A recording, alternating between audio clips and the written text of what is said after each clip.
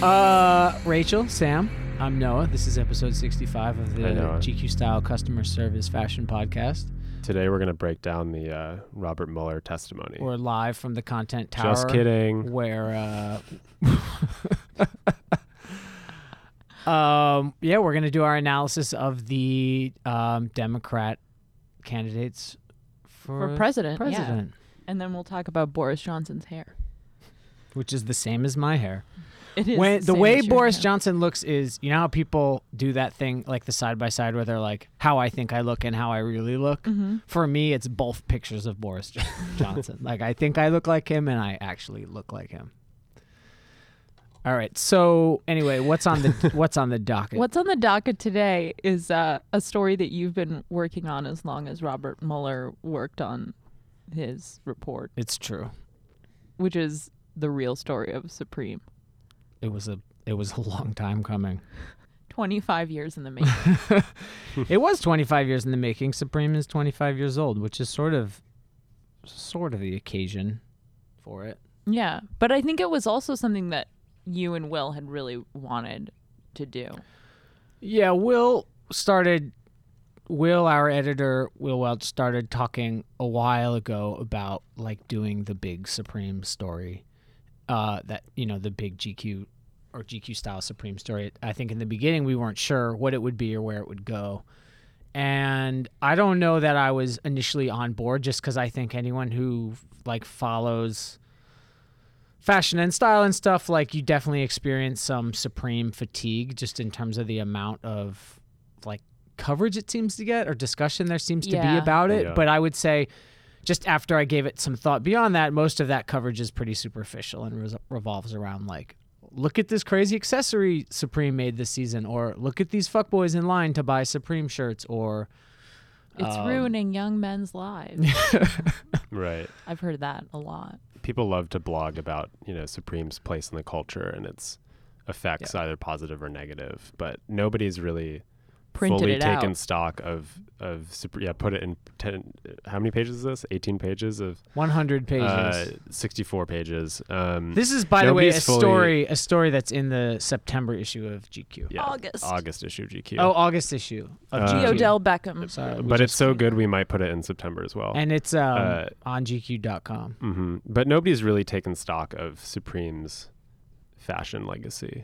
Well, and I think in part, there were sort of two things that were interesting about that, like when we were first talking about the story, which was like months and months ago. Like, this seemed to be like kind of a white whale for Will, that he like wanted to do the big, like, definitive Supreme story. Yeah, and it's like I was saying, a lot of what's out there is really superficial because you really don't get access to Supreme, and they reveal very little. It's mostly an anonymous brand, and it's a brand that doesn't do PR or any typical sort of like press. So you just get very little, and there's very little out there, and obviously that's intriguing and gave us like a real impetus mission. Yeah. But the other thing too is that I think part of the reason why there hasn't been this story is that there are very few people who could write this now. And in order to, like, because this is something, obviously, like, as you get into in the story, that has existed for over 2 decades. And I think a lot of people became aware of it much more recently than that. Yeah. But you were born in the Lafayette Street store. That's were you right. Not? Yeah. So right. You had a kind of insider access. Mm-hmm. I want to ask you, though, like, Harold Hunter was the OBGYN. Your midwife. I want to ask you, though, like, how did you even start? Like, who did you go to first? How did you start to conceive of, like, how you were going to explain this thing that so many people feel, as you said, like, fatigued knowing about? Well, in thinking about how we would do this, what was very apparent to me is that the story that isn't told about Supreme is that it has like this important place in fashion history. It's not like, and that's just a thing people didn't talk about. And I thought that you have this like legacy of, like sort of streetwear, which I would say is clothing you wear in the street, and that includes Ralph Lauren and Helmut Lang, and that Supreme has a place in that legacy, that there's like a real case to be made that Supreme is deserving. And obviously James or Supreme won the CFDA award for menswear last year, and James Jebbia accepted that. So maybe that's what got me thinking a little bit. But I just, as someone who wears Supreme and has been shopping at Supreme for a long time, probably over 10 years, I was just always like, they make really good, really high quality clothing that lasts a long time, that has this cool timeless quality. You can wear stuff from the whole history of the brand and it looks good and cool today. It's like not stylistically like stuck in any one genre. It's like any cool fashion brand. It sort of is broad and has range and is like well developed. And so anyway, my thinking was just like, this is like one of the greatest fashion brands of all time, I think, and no one ever talks about that. So what would it look like to like report out that story or to make that argument? Well, anything. And then the first thing, to answer your question, the starting point was just to go to Supreme and say, hey, we want to do this story. And I think they felt like, yeah, this is a crucial part of our brand that people don't talk about or don't understand. So let's go. It is so crucial because I feel like most of the discourse around Supreme just like reduces the whole brand down to the logo. Yeah. And, everyone, and the culture around it in some ways that, it's the resale business is so lucrative. And so people are kind of trading in Supreme as like a commodity rather than like clothes that you can actually wear. And so this idea that Supreme is consistently year in, year out, season in, season out, making extremely high quality, well-designed, thoughtful product is kind of lost. And is like influential, like obviously Supreme, and the story gets into this as well, because the story, I wasn't concerned about the resale market and the hype and the lineups and the box logo phenomenon. Like that's you did kind not of report live out there. from No, the I didn't. from the line. I didn't spend a single second in line or talking to kids in line, because once part of the influence that the story gets into is like the business model, like the drops and the Supreme is seasonal. There are 2 seasons, 2 collections, but the way they distribute it and all this is a crucial part of it. But I also think like the clothes are influential. Like if you look at the knitwear they make and like the prints and obviously collaborations with like Undercover and Comme des Garçons and stuff are like kind of like hit that high fashion note, but like, I don't know, Supreme was the first brand I saw doing a lot of like animal print stuff that seemed like really cool. And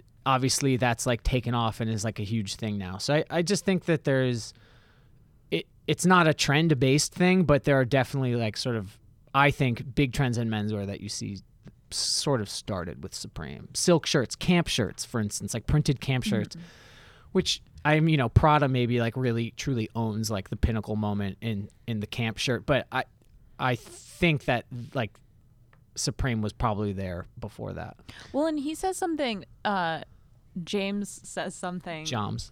I almost said Joms. James says something really interesting to you, which is like when he started the brand, he was like, why shouldn't we make really nice stuff? Yeah. I thought that was kind of inspiring. Yeah. And I don't know how aware people are, but what Supreme makes historically, like from the beginning, for what you pay, what you get is really, really good. When I first started like shopping in New York, I would go to, there were a bunch of places I would go to, and there's a whole other sort of story about like Nom de Guerre and what shopping in New York used to be like.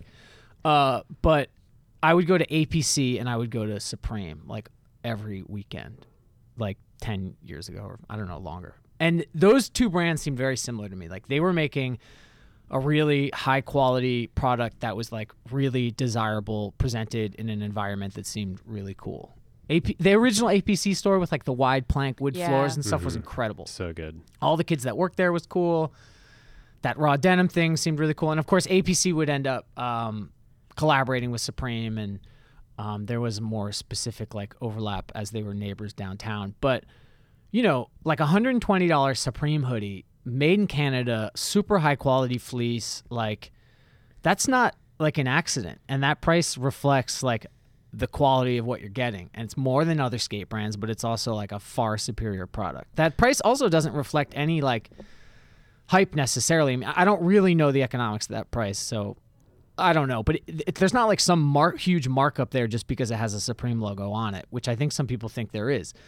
What I learned, like talking to the guy who runs CYC, this guy Craig Atkinson, who produced a lot of Supreme stuff for a lot of years, like James was obsessively developing like these products. And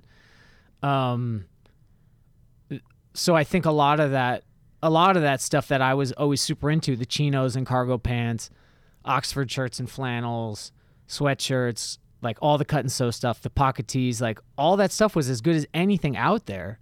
And like the value seemed great.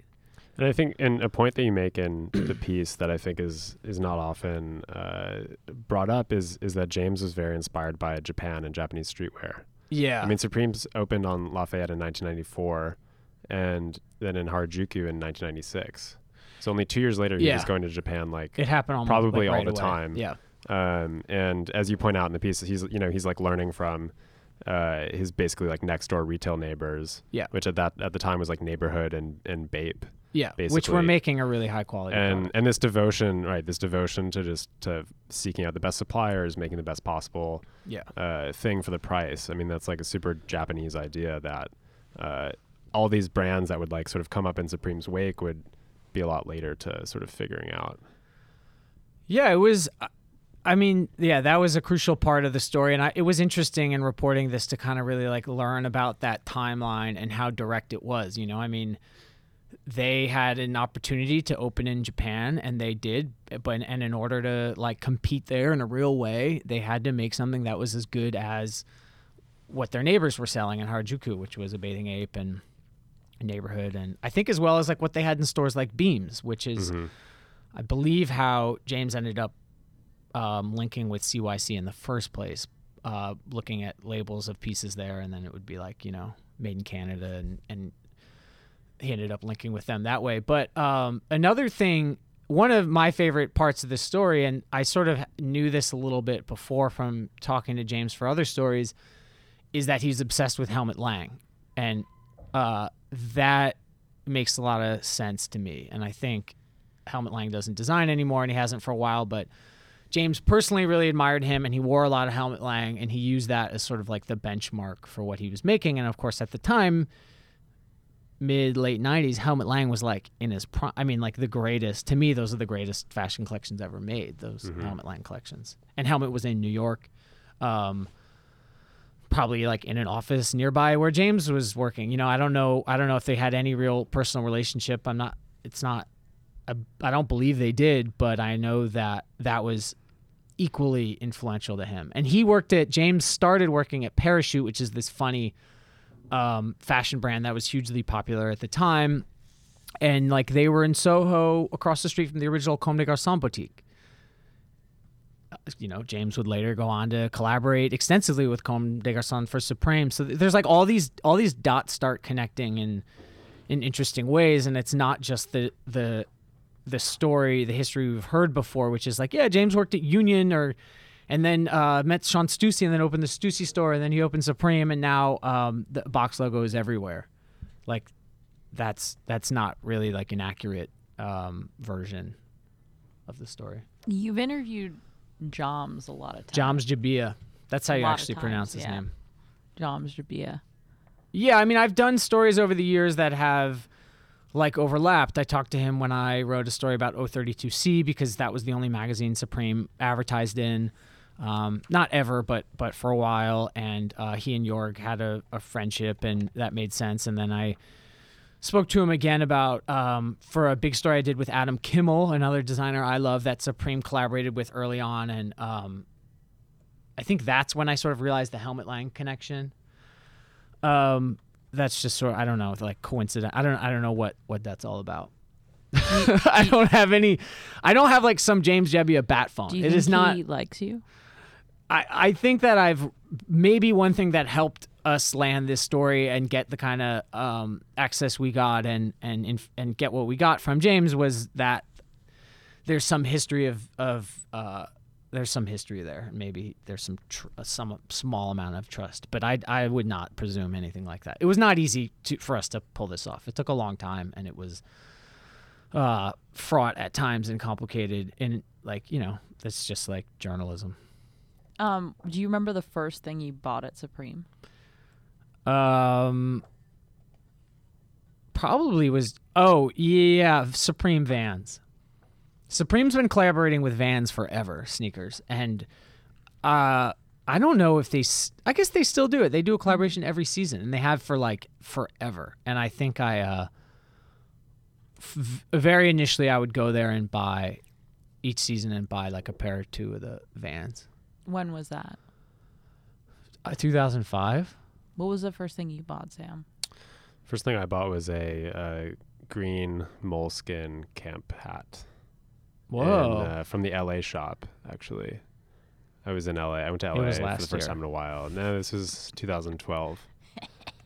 The last thing I bought was a Supreme leather blazer. And those camp caps, like, and this is a thing that I don't know, like, I talked to this one guy, a friend of mine, Andrew Reith, who's just this dad in Texas who's been wearing Supreme since forever. And, like, those camp caps, like, there are dudes who bought camp caps 15 years ago that still wear them. Like, they never fall apart. Like, James sort of gave me this funny anecdote about Futura, the artist who did a mural for the Bowery store, which is where Supreme is sort of squatting while the original store is being renovated temporarily. And James was like, Futura was in there painting this mural, and he's wearing these cargo pants, and he's like, yeah, these are from 1996. They were like the first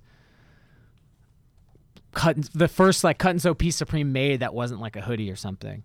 And there's, Futura is still wearing them today. So I don't think people think about like how long clothes will last or hold up much anymore these days because they buy so much fucking clothing. And James also said that in the interview. He was like, people own way more clothing now than they ever did before, and they buy way more clothing now than they ever did before. And that's certainly true for me. But one of like the main values that's always been important to Supreme is like about this stuff holding up, which I think ties into skateboarding and the idea that this is like the people who were before there was Supreme, people were wearing Carhartt and Champion and Polo and skaters in New York weren't wearing skate brands because skate brands were mostly based in California. It was a different vibe. That stuff wasn't great quality. People in New York dress better than people in California. Fact. You guys are just going to let that one hang out there? Okay. I was trying to... I guess that's true. Supreme's business model doesn't really lend itself to like buying less but buying better, just because everything's it definitely like it definitely creates it created like the hype that now exists around it. It might have been slightly unintentional, but by dropping product every Thursday and then in a quantity that sort of ensures that it's going to sell out, it really like activates that snap response and you like, oh shit, I gotta buy this. You're right, it's foolish to say that like that's what Supreme's message is about, buying less and buying better. Like, which is not to say that they should be doing it any different. But when you really dig into how that drop model developed, according to James, and the way I understand it, it's like he couldn't keep stuff on the shelves. He was from the very beginning, the box logo tees and hoodies would sell out immediately. Yeah, he has this great quote about like people would come from other cities and like come into the shop and be like, "There's nothing in here. Yeah. Why are people talking about this store? It sucks." Yeah, I think they had this problem that the shelves were always empty. So, and it was less like a drop than just a restock, basically. Yeah, and he didn't want a restock. He didn't want this to be. He says like it wasn't a store about like basics where you could go in all the time and always find the same thing.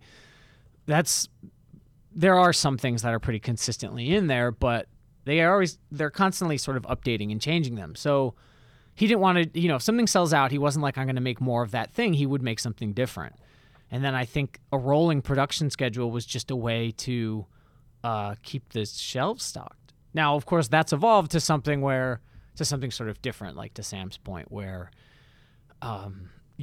they now, through this model, have this like insane control over creating, desire. Although I will say the first thing that I bought at Supreme was a black camera bag in 2013. Yeah. And in case you didn't know, I'm a woman. and I was like, this is the perfect bag. I don't need another bag. And that was the only bag I carried. Like, even sometimes I would carry it to like black tie parties and I would wear it with like a black silk gown. Like, it was the perfect bag. And the only reason I don't carry it anymore is because in 2017 I left it on a plane. Fucking bummer. I know. Their bags are like, for years they're still great. I don't know if we're still in like the golden age of like Supreme production quality. Like, I don't do side-by-side comparisons. It's so hard to get in there now because of there didn't used to be like lines and barricades outside. You used to just walk in and I just walked in shop. and I just picked it up off the shelf and I took it to the cashier. And I would always like to how it went down. Yeah. And then you like paid them and they put it in a bag and probably said thanks and you left. And it was a normal shopping experience.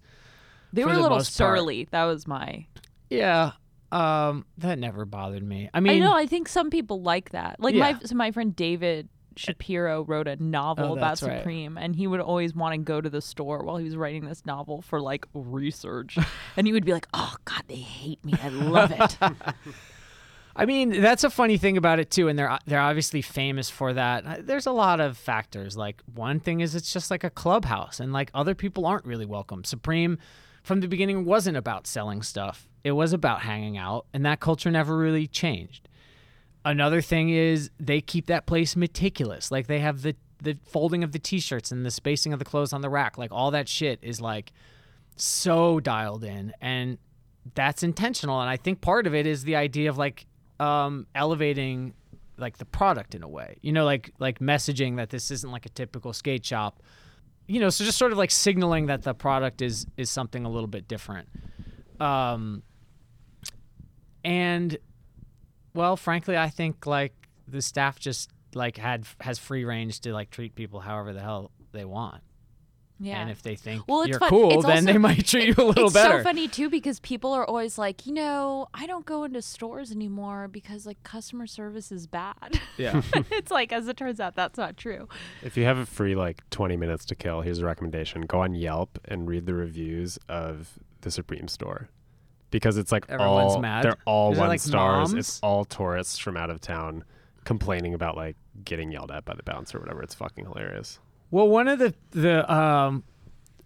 a funny thing about like Supreme is people have such a short memory. So there's constantly this like, people are constantly just sort of discovering that Supreme is this phenomenon. But in the Rizzoli Supreme book, they reprinted this Vogue article that's sort of famous. From 1996? 95. So Supreme had been open for 1 year. And Kate Betts, who is the longtime legendary fashion editor, Kate Betts was the assigning editor. It was written by a woman named Mary Tannen, but Vogue's longtime fashion news editor assigned this piece and comparing shopping at Supreme to shopping at Chanel. And of course, the conclusion was that the two experiences are very similar in the sort of like cult-like following for the brands, and and there are a lot of things that are interesting about it. Actually, in reporting the story, I talked to Kate Betts about this piece and about her perspective. And one thing that came up that's not in the story, but she just sort of identified this moment in the mid-'90s as the beginning of the global luxury consumer. Like it was the start of that, which is now like a huge thing today, but didn't necessarily exist as much at the time, where you had, this story sort of, I think it talks about like Russian women in the Chanel boutique, like going crazy. So I think Supreme also had this interesting timing. And of course, Supreme is a global phenomenon. I mean, as we know, like even the fake Supreme in China or whatever is like a huge business. I mean, people want this around the world. similarly to Chanel and other big fashion brands, and that's not something that always existed. I mean, it's impossible to know, but it's certainly likely that more Supreme branded products are sold by like fake Supreme companies than by actual Supreme at this point. Like that's just how huge the phenomenon is globally.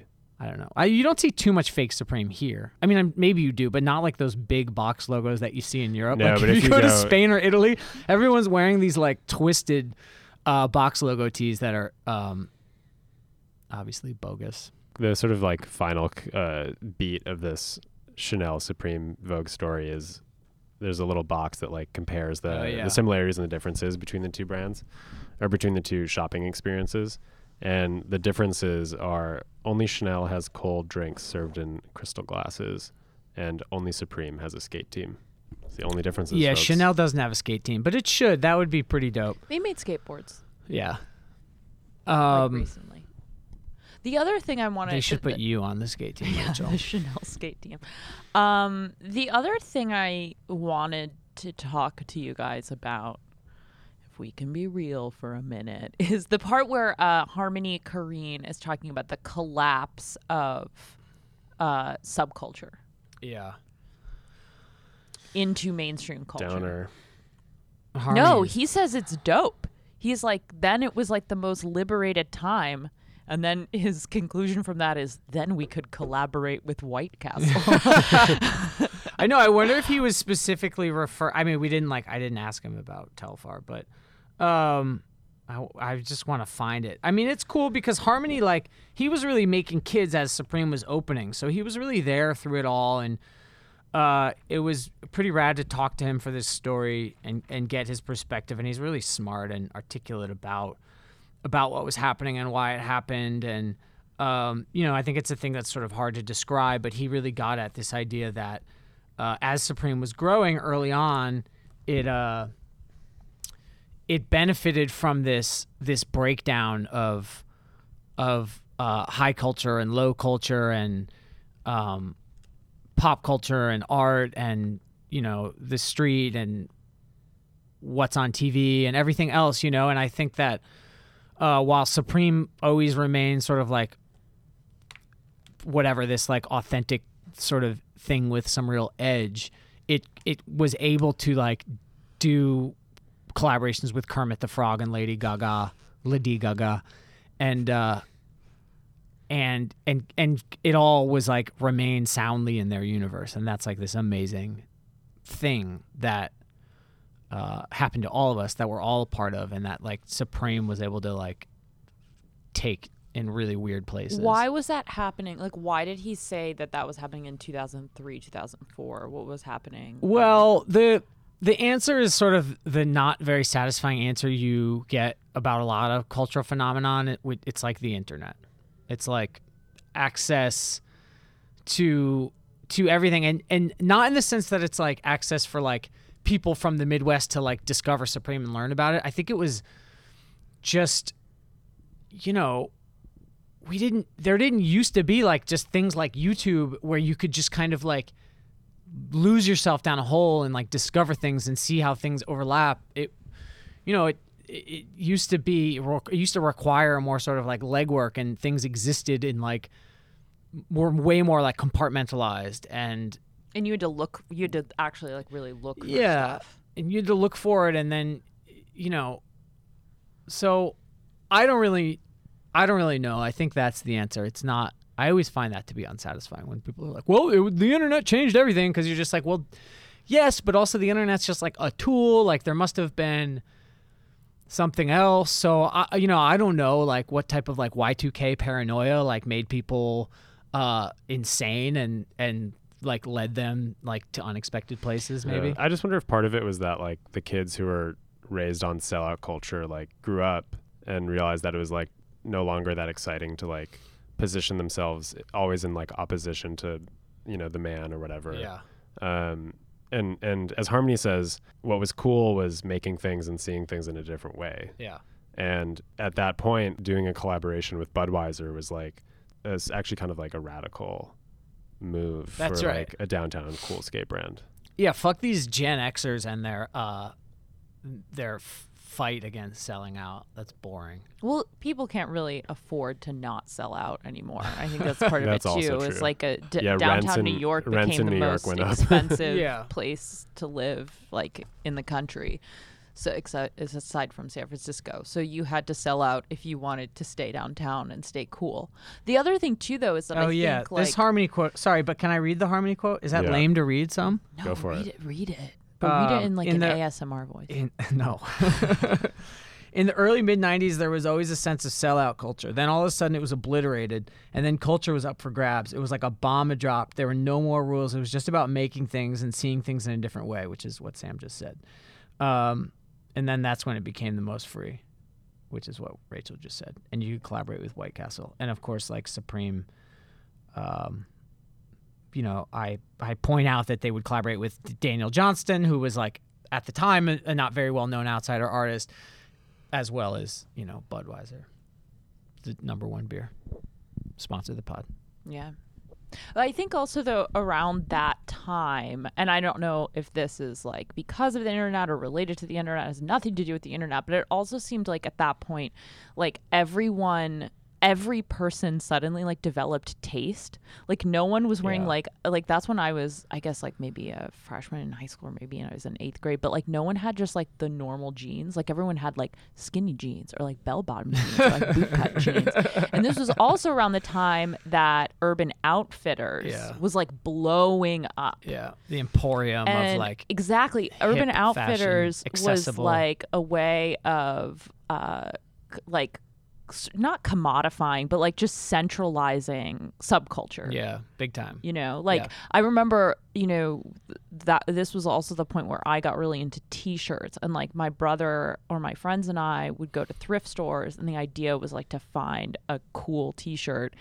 Ideally, that if you didn't want to know like what it meant. Yeah. Like you didn't. I had this one that said Jamboree in the Hills, like 1996. So my math teacher was like, I went to that, and I was like, I don't want to know. But Damn, I bet the Jamboree in the Hills was tight. Yeah, it was covered in muddy handprints. It was a really sick tee.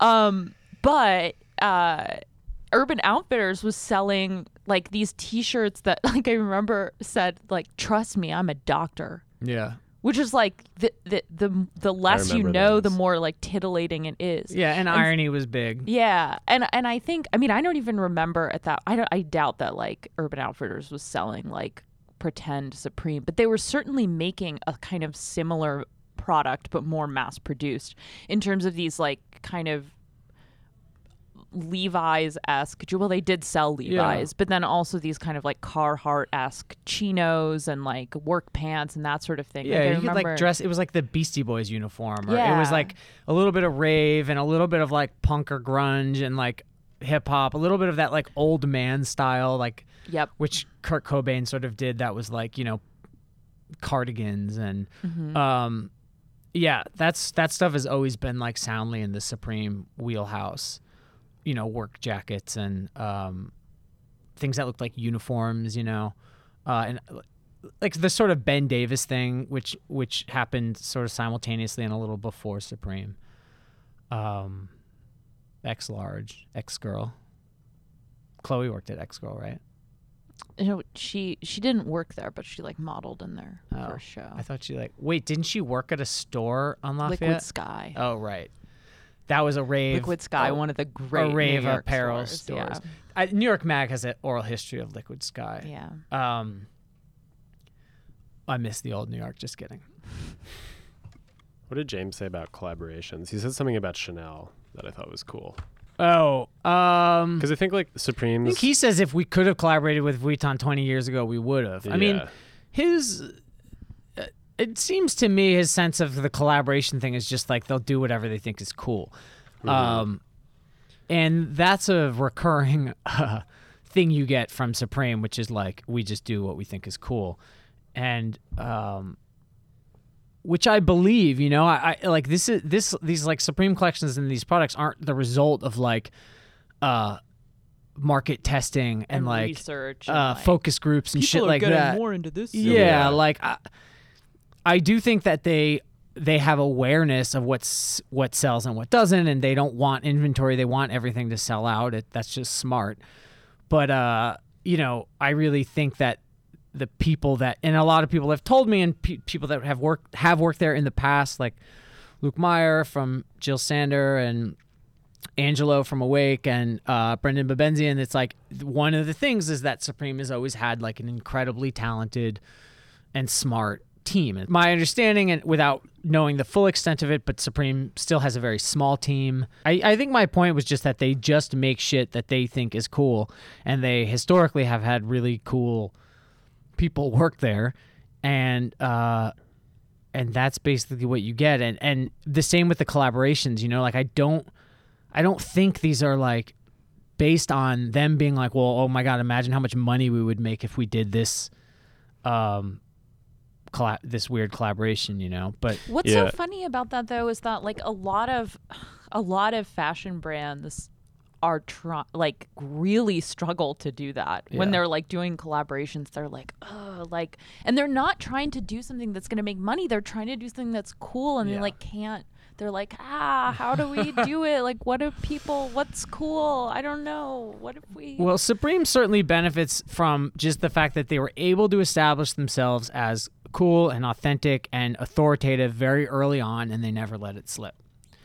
It's the most, I mean, like anyone you talk to who has any relationship to Supreme or knows James or has worked there or has worked with them, and I talk to a lot of these people, are like, this is the most micromanaged brand on the planet. And it shows 25 years later, like, yeah, you might, like, not everyone loves Supreme for sure. Not everyone loves the sort of phenomenon of it and the people who wear it, but like they haven't really missed a beat in terms of that cool and that authenticity. And now they have like, with the skate team and the videos Bill Strobeck is making, like I think they've just like gone deeper into skate and with the fashion thing and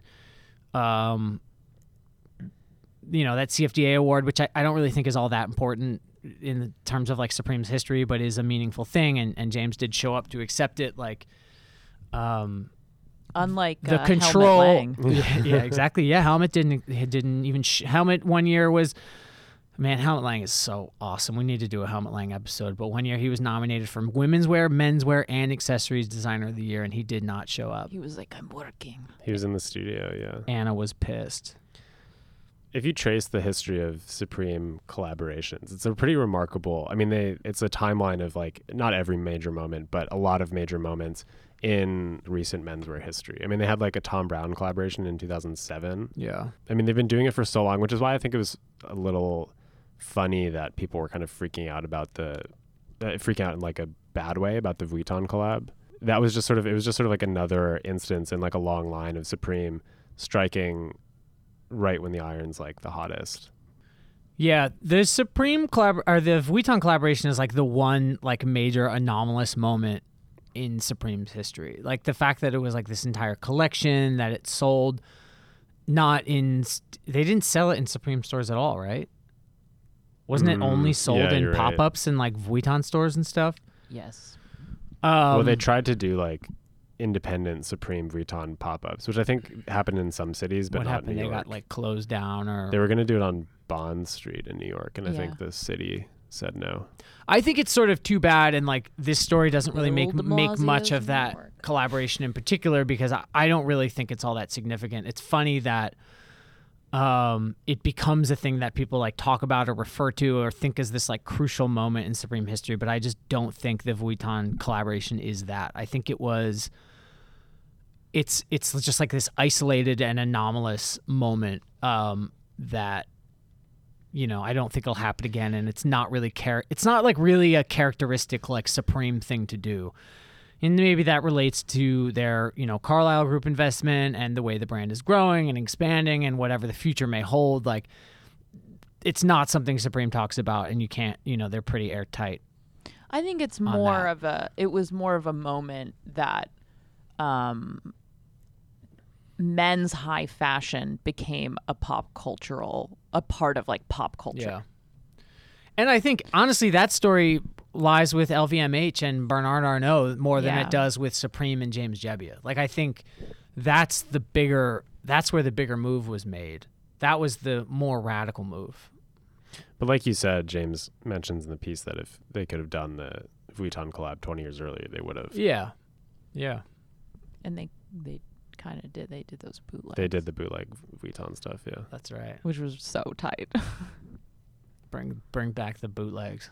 So we're going to run the full James Jebbia interview as well as a separate piece. So that's coming. Come back next week. And then we'll do a whole other podcast about that. Just kidding. This is the last time we'll ever talk about Supreme. This is the last time I'm ever going to mention Supreme in public. It's funny that the Supreme piece abuts the Cause piece in the August issue. Yeah, we got a big... Cause and Jebbia are good homies. Big honkin' Cause profile as well. Do you guys want to do vibes today? No? Yes? 13 My vibe is going to be something from the story. Oh, no. Maybe it's Odell Beckham Jr.'s earring on the cover of the August issue, which is a big diamond with a dangling gold chain and then a diamond-studded cross. Someone listened to the jewelry episode of Corporate in Lunch, honor of the jewelry episode. I'm not going to get that earring personally, but, I would. Just imagine me, Boris Johnson, with a dangling cross diamond earring and when you go to sleep at night. Rachel, do you have a vibe? No. Come on. Just one of the 13 that we're going to do now. Which brand do you prefer, Supreme or Chanel? Chanel. Why? Because it's more expensive. That's the correct answer.